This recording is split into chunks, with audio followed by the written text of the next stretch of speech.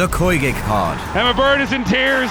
Keeping you up to date with all this summer's football in Australia. I can't believe it. We've finally done it. Subscribe to The Koigig Pod on the Off The Ball app now.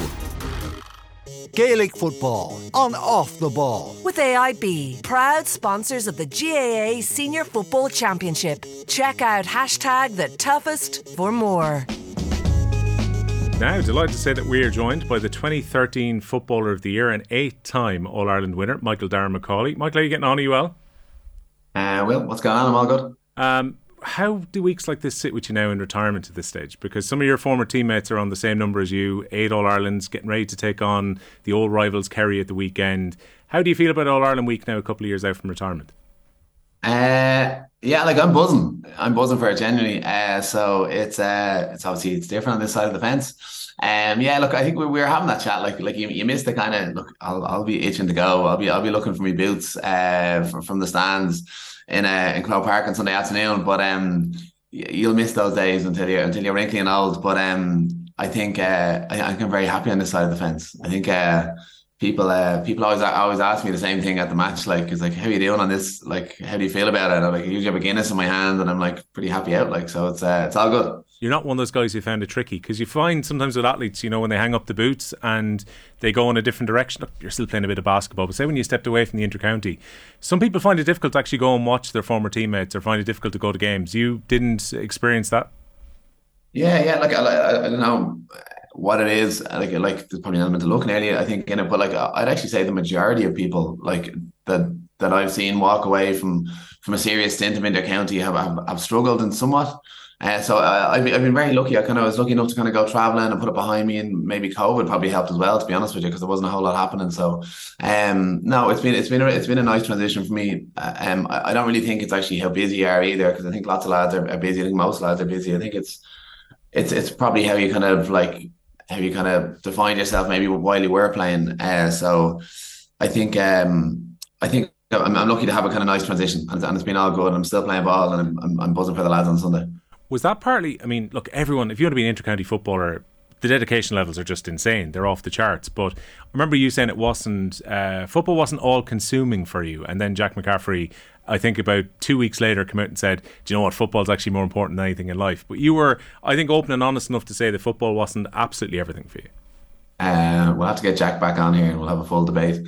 No, I'm not, like, I wouldn't say tongue in cheek, but like I think like it does define a whole lot of your decisions when you're in that bubble. Like it is if you can eat that thing, or you're thinking, I have a fitness test in 2 weeks. Jesus, I better get to an extra gym sessions.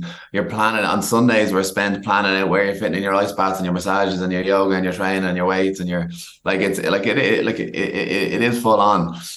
So I think but I think it's kind of. I think I probably made an extra effort to kind of like move in circles outside of football as well. So I think that was always important to me. And I think that probably maybe helped. So yeah. Because I did wonder when I saw you were going travelling for a few months and you spent a bit of time in Sri Lanka and were travelling around. Was that a case of now I've got this time available post playing, or was it a part of COVID, or what sent you off on your travels for a few months? I saw on Wikipedia it still says that I live in a. You live in Sri Lanka, or in Sri Lanka? I was like, I don't want to get those. No. I wish. I know, look, that's one of the sacrifices that you made as an inter-county footballer. Like all my friends did South America did. They have stories to beat the band that come out every time I catch up with them. They're like, oh, do you remember that time? I was like, no, I was in muck and the crap in DCU, I'd say. But like that's all part of it. And I remember Pat Gilroy said it to us clearly, when sometimes you're feeling sorry for yourself when you've missed another wedding or another birthday or another holiday. Like no one has a gun to your head. Like we are doing this because we love it, because we enjoy it, and I'm good at that. So look, I'd have a big interest in traveling. Like I'm not sure a lot of people doesn't, but so it was a big thing for me to try and get away. As soon as the football was finished, and I'm definitely not done yet. But so like it was definitely just a nice thing to kind of fit in. Yeah. Was it nice to have that freedom? Because for you, like, people are probably very aware, I would say, particularly since watching your Lair Cagale episode about a year or so back, maybe about your work off the pitch, which I'm sure takes up a tremendous amount of hours. Then you take playing basketball, you take inter-county into account as well. I'm guessing you probably didn't have time for the best part of a decade to be going for trips away anyway. Yeah, like it's the same. Like with the same with all the lads there. Like they're gonna get a week or 2 weeks max, maybe, and then they're straight back at it with the club, and then hopefully they'll try and maybe slip something else in if they can. Like so, that's how it rolls. Yeah, yeah. So look, that's a big part of it. So I think it seems to be happening more and more across the country. I think you see this now. I think if you talk to a lot of club managers all around the country, I think COVID has really made people kind of question those decisions. And I know like a lot of senior managers at high level, and when in my own club, in all sorts of clubs, a lot of them are choosing traveling now. They kind of are just realizing that there is more out there. And I've had that conversation a few times now. That people are just like where normally they would have been nailed on to be like the main man on the team or whatever. Like they're just taking time for themselves. So it's interesting to see that little shift, and it's definitely countrywide, because I've heard that story numerous times. Yeah, I mean, particularly I think for people who couldn't go maybe for the 2 years during COVID as well, you definitely get the itch to go after that. So the opportunity's been there for the last year or so, and fantastic. You had a good time. I mean, straight away, as you say, you need to go onto Wikipedia and update it yourself to say you're not currently living in Sri Lanka, but it sounds like you had a particularly good time in Sri Lanka based on some of the interviews I was reading last year. Do you know what it was? It was actually just because I did a media thing over there. I can't remember what it was, and I was sitting on a nice rooftop in Sri Lanka, and it was a nice little sunny spot. So I think that's how it ended up there. I don't know why it's still there. I'm not too active on my Wikipedia. I must sort it out. Tell a few lies. I think you were in Sri Lanka when the Laird Gale came out, and that probably spread the rumours even more at that point as well. But I enjoyed your Laird Gale a lot. I rewatched it this week when I knew we were having a chat today. How do you find it, though, watching effectively your life, and very much your life in football when it comes to the Laird Gale? Like, how did you find it to watch it and probably see some of those people that know you best talking about you for the best part of an hour? Oh, well, I didn't. I actually couldn't. So yeah, I just felt it awkward. So my experience, I say I have heard a lot about the show. So my experience with the Laker Gale was in Sri Lanka. Would you believe? I should be getting paid by the Sri Lanka Tourism Board here. But I was like looking at. I remember exactly where I was. I'd been putting it off for weeks, and then I was just like, okay, I'm gonna do this. I'm gonna watch this thing. And then I brought it up, and it was in like a little. It wasn't Hikadua. Damn it.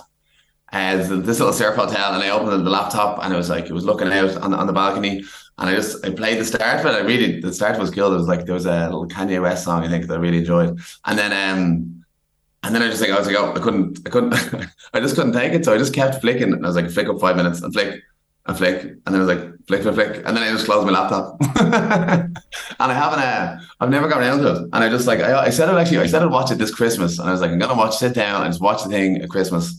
And I haven't, yeah. It's awkward, isn't it? I just it's awkward. People like just being really nice to you. So I just, yeah, I know. Look, and in fairness, I didn't realize the kind of the scope of them, because it's very nice. People are very complimentary on a regular basis. So it's yeah, it's just something I like struggle with those compliments like a good Irish person. The incoming GA president, Jarlath Burns, was interviewed, and he was asked about your playing style.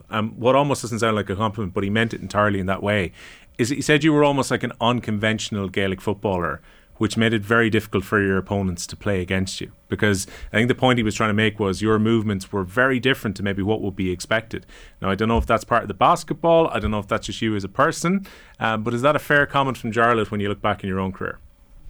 Yeah, I've heard those words a few times. It's like different, or it's like somebody got a thesaurus and wrote and put in like unconventional, and all these kind of like little bits came up. So look, I kind of just did my own thing, and I know yeah, I think I had a different run, I was told as well. It's like you don't notice these things when you're playing. Yeah, like I think I've heard that before anyway. Like basketball probably had a part to play in that, yeah, for sure. Yeah, I don't know what I can do. That's kind of how I play ball, and that's still how I play ball. Yeah. Basketball's obviously stayed a big love in your life, and I was reading that you've been working hard in the North inner city at the moment to set up a basketball club there too. So I mean, this seems like it's been a kind of a lifelong passion hoop for you along the way. Yeah. I look at I've had a basketball in my hand since I was 3 years old, and that's just how it went, and it's always been the way. So yeah, we're working hard. Like I'd love to, like a basketball club is needed in the inner city, so we have one now to start, and we're really trying to grow it. So that's a big part of us, then NEIC Trojans. So working hard on that, and whether I'm there or not, like I hope to come back in 20 years and that thing to be flourishing. So and I'll always have a part in that, whether I'm working the area or not, who knows. But so yeah, look, that would be fantastic, and it's a really well needed facility in the area as well. Yeah, because like it is a real challenge. We were chatting about kind of the League of Ireland and trying to get kids in the city playing sports, and really when you think about it, it's very difficult to find a greenfield site to be able to provide more playing pitches for maybe the more conventional sports, while things like street soccer and basketball has actually been possible. But there's very few areas left in the inner city, particularly where you could potentially put, say, a grass pitch in right now. Oh, 100%. Look, these are conversations that I have every day of the week. Like there is no space. No space exists for a Gaelic football pitch. That's how it's going to happen. And people say we need a GAA club in the area. I couldn't agree with you more. But there is great work being done. Joey O'Connell's was there. Now Scully Cunnell are doing a lot of work, and they're busing kids out to Clontarf Road as well. And we have an inner city nursery, so we have kids playing in the inner city. So it's a big thing, but there's probably more. There's a million more Astro pitches and stuff hidden around the place than you know about. But yeah, look, we're always going to be lacking those green fields, unfortunately. And it's I suppose it's what comes with that. Like if you put a GAA pitch there, yeah, you get kids playing, but you get that whole culture and atmosphere and that sense of togetherness from a GAA club, which we all know how strong it is throughout the country. So I think that's the kind of part that's missing. That would be amazing. Unfortunately, look, it's just not happening. Like a GAA club won't exist in the inner city. Field wise, as far as I can see, so we just have to do our best to work around it. Yeah, it seems almost obvious to ask you whether you find it rewarding, because this is a type of work that you wanted to take on. But when you see kids maybe taking up sport or playing basketball as a result of this, that has to be, I would think, a very rewarding thing in your life, is it?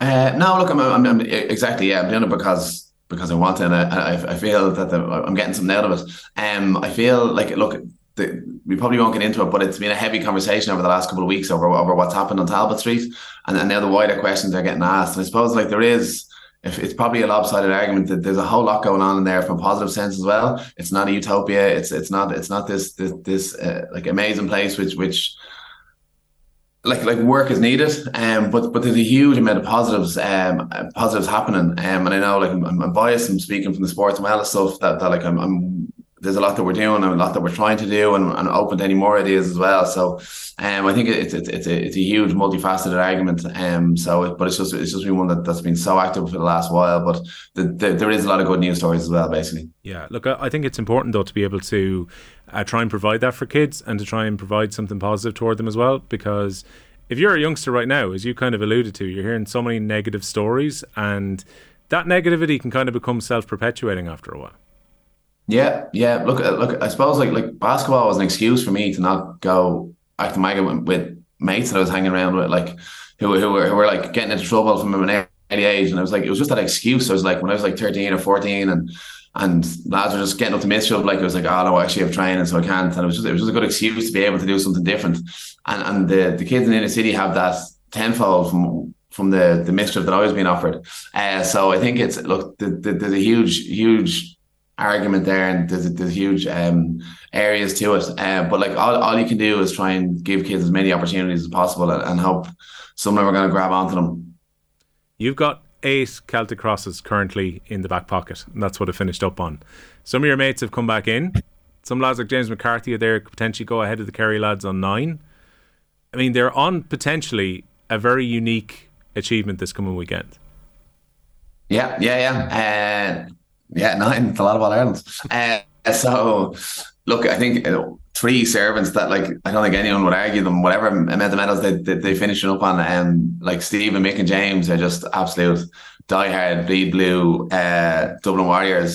So I will be more than happy for those lads to knock me off any sort of perch that I might be sitting on at the moment. So look, I think, as I said, like those lads have dedicated every ounce of their whole adult lives to this thing. So they deserve everything they get. It'd be a particularly special achievement for them though as well, when you consider last year was disappointing to have lost the semi-final against Kerry, suffer the relegation to go to Division 2, and to have to rebuild this year, like the end of the 6 in a row, and everyone will kind of in a cliche way talk about the last dance for some of these players and so on. But for them maybe to have got that extra kick after 2 seasons, say, of disappointment based on the incredibly lofty levels in the years gone by, to come back and win another one would be some achievement.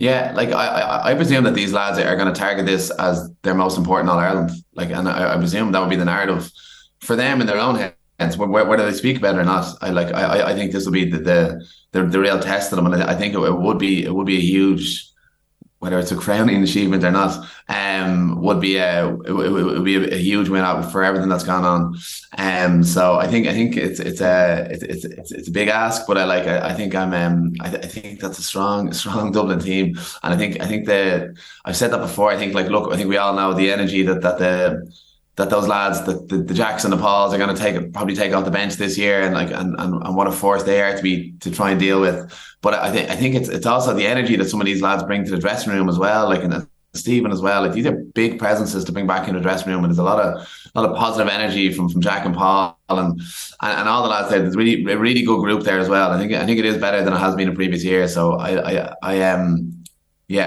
think they're in a good place, and I think the Kerry aren't facing the same Dublin team that they beat last year. Paddy Andrews was working for us start of the summer. He was as shocked as anybody when he saw Stephen Cluxon down on the pitch. He actually thought that we were taking the piss when we said, no, Cluxon's there. I think he's wearing 16 and he's taking part in the warm-up now at the moment. Were you as surprised as Paddy when you heard that Stephen Cluxon was coming back in? Paddy, I didn't know Paddy was working with us. I don't see him everywhere every time I open my phone, or he's never lurking around the place. You might catch him on GA Go if you're totally lost as well. I believe he pops up from place to place. I see him more than I see my own hands. I was. Look, it was the exact same. It was gas. Like we have like a retired WhatsApp group, which was Stephen was still in. And it was hopping. Everyone was like, what is going on there? Like, what is your man doing? So look, I'm delighted for him. Like Stephen wasn't finished playing. I really wanted him to come back last year. I felt like he had loads left in him, and there's not a question about whether he's good enough. He is good enough. He is as fit. I saw him recently. He's in incredible shape.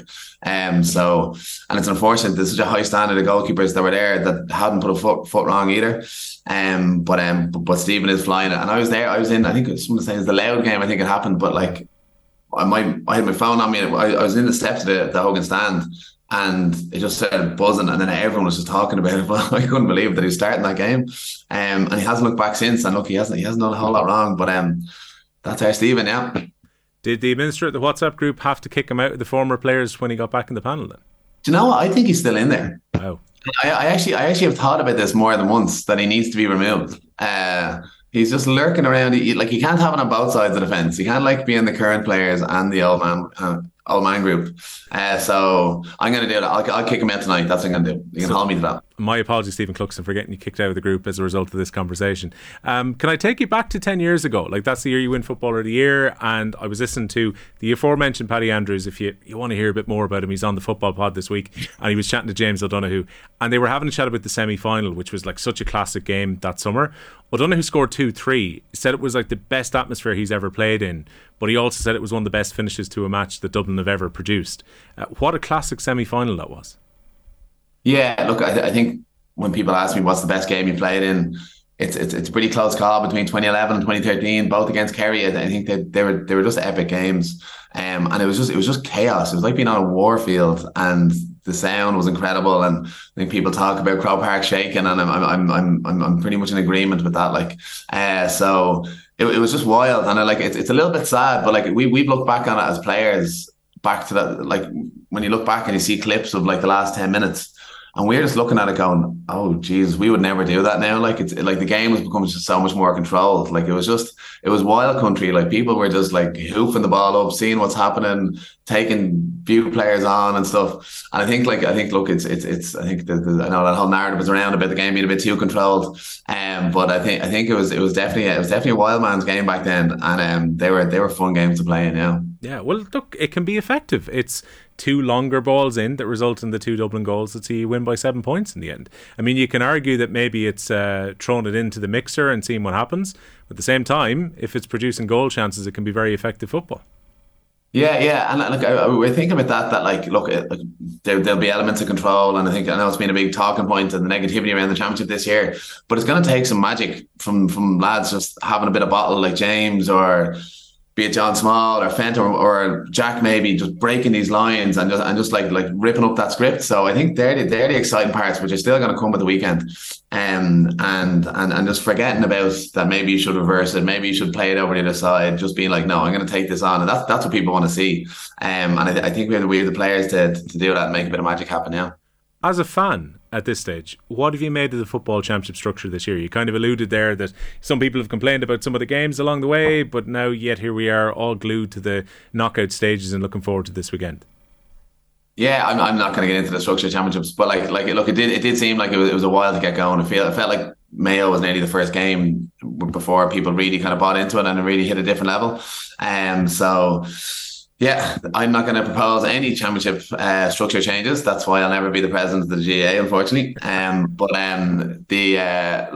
think everyone's fully bought in now, and I think it's been really enjoyable. I've loved being a fanboy for the last while. I made my comeback to Hill 16 after a decade in the wilderness for the Mayo game, so it had been a while. So it was good to be back, and it's still as much crack as ever. I think we need to work on our singing. I think the tunes. There's not as many songs, so I don't know whoever is the conductor of the Hill 16 orchestra, but I think we need to look at that. It's fun. You can be the guy with the bar run, or is the intention maybe to get a more modern twist on the songs for you? No, like we can go back to some of the. I didn't even hear like Ring a Ring a Rosie or some of the classics, like. I think that's for another day. The Mayo performance then, not a bad day to be on the hill. Kind of was that feeling where it felt like the year was clicking for Dublin a little bit in that second half? Yeah. And look, I think it's been mentioned before as well, but it's tough to go back to back in football matches.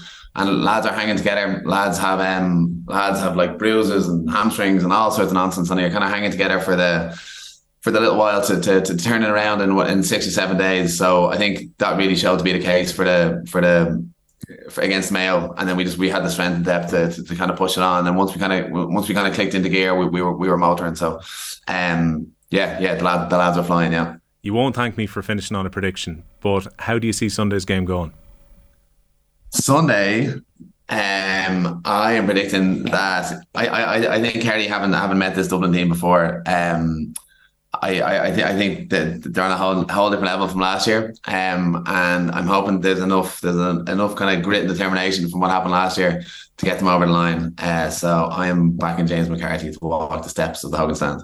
Good stuff. Look, Michael Darragh MacAuley is an Allianz ambassador. He's been speaking to us ahead of this weekend's game between Dublin and Kerry. This summer, Allianz, as the proud new sponsors of the All-Ireland Senior Football Championship, have been showcasing the championship's all-encompassing nature and its direct connection to the Allianz Leagues by encouraging fans, coaches and volunteers to write their own story. Enjoy the game at the weekend. Thanks a million for joining us. Well, cheers. Thank you very much. Gaelic football on Off the Ball with AIB, proud sponsors of the GAA Senior Football Championship. Check out #TheToughest for more.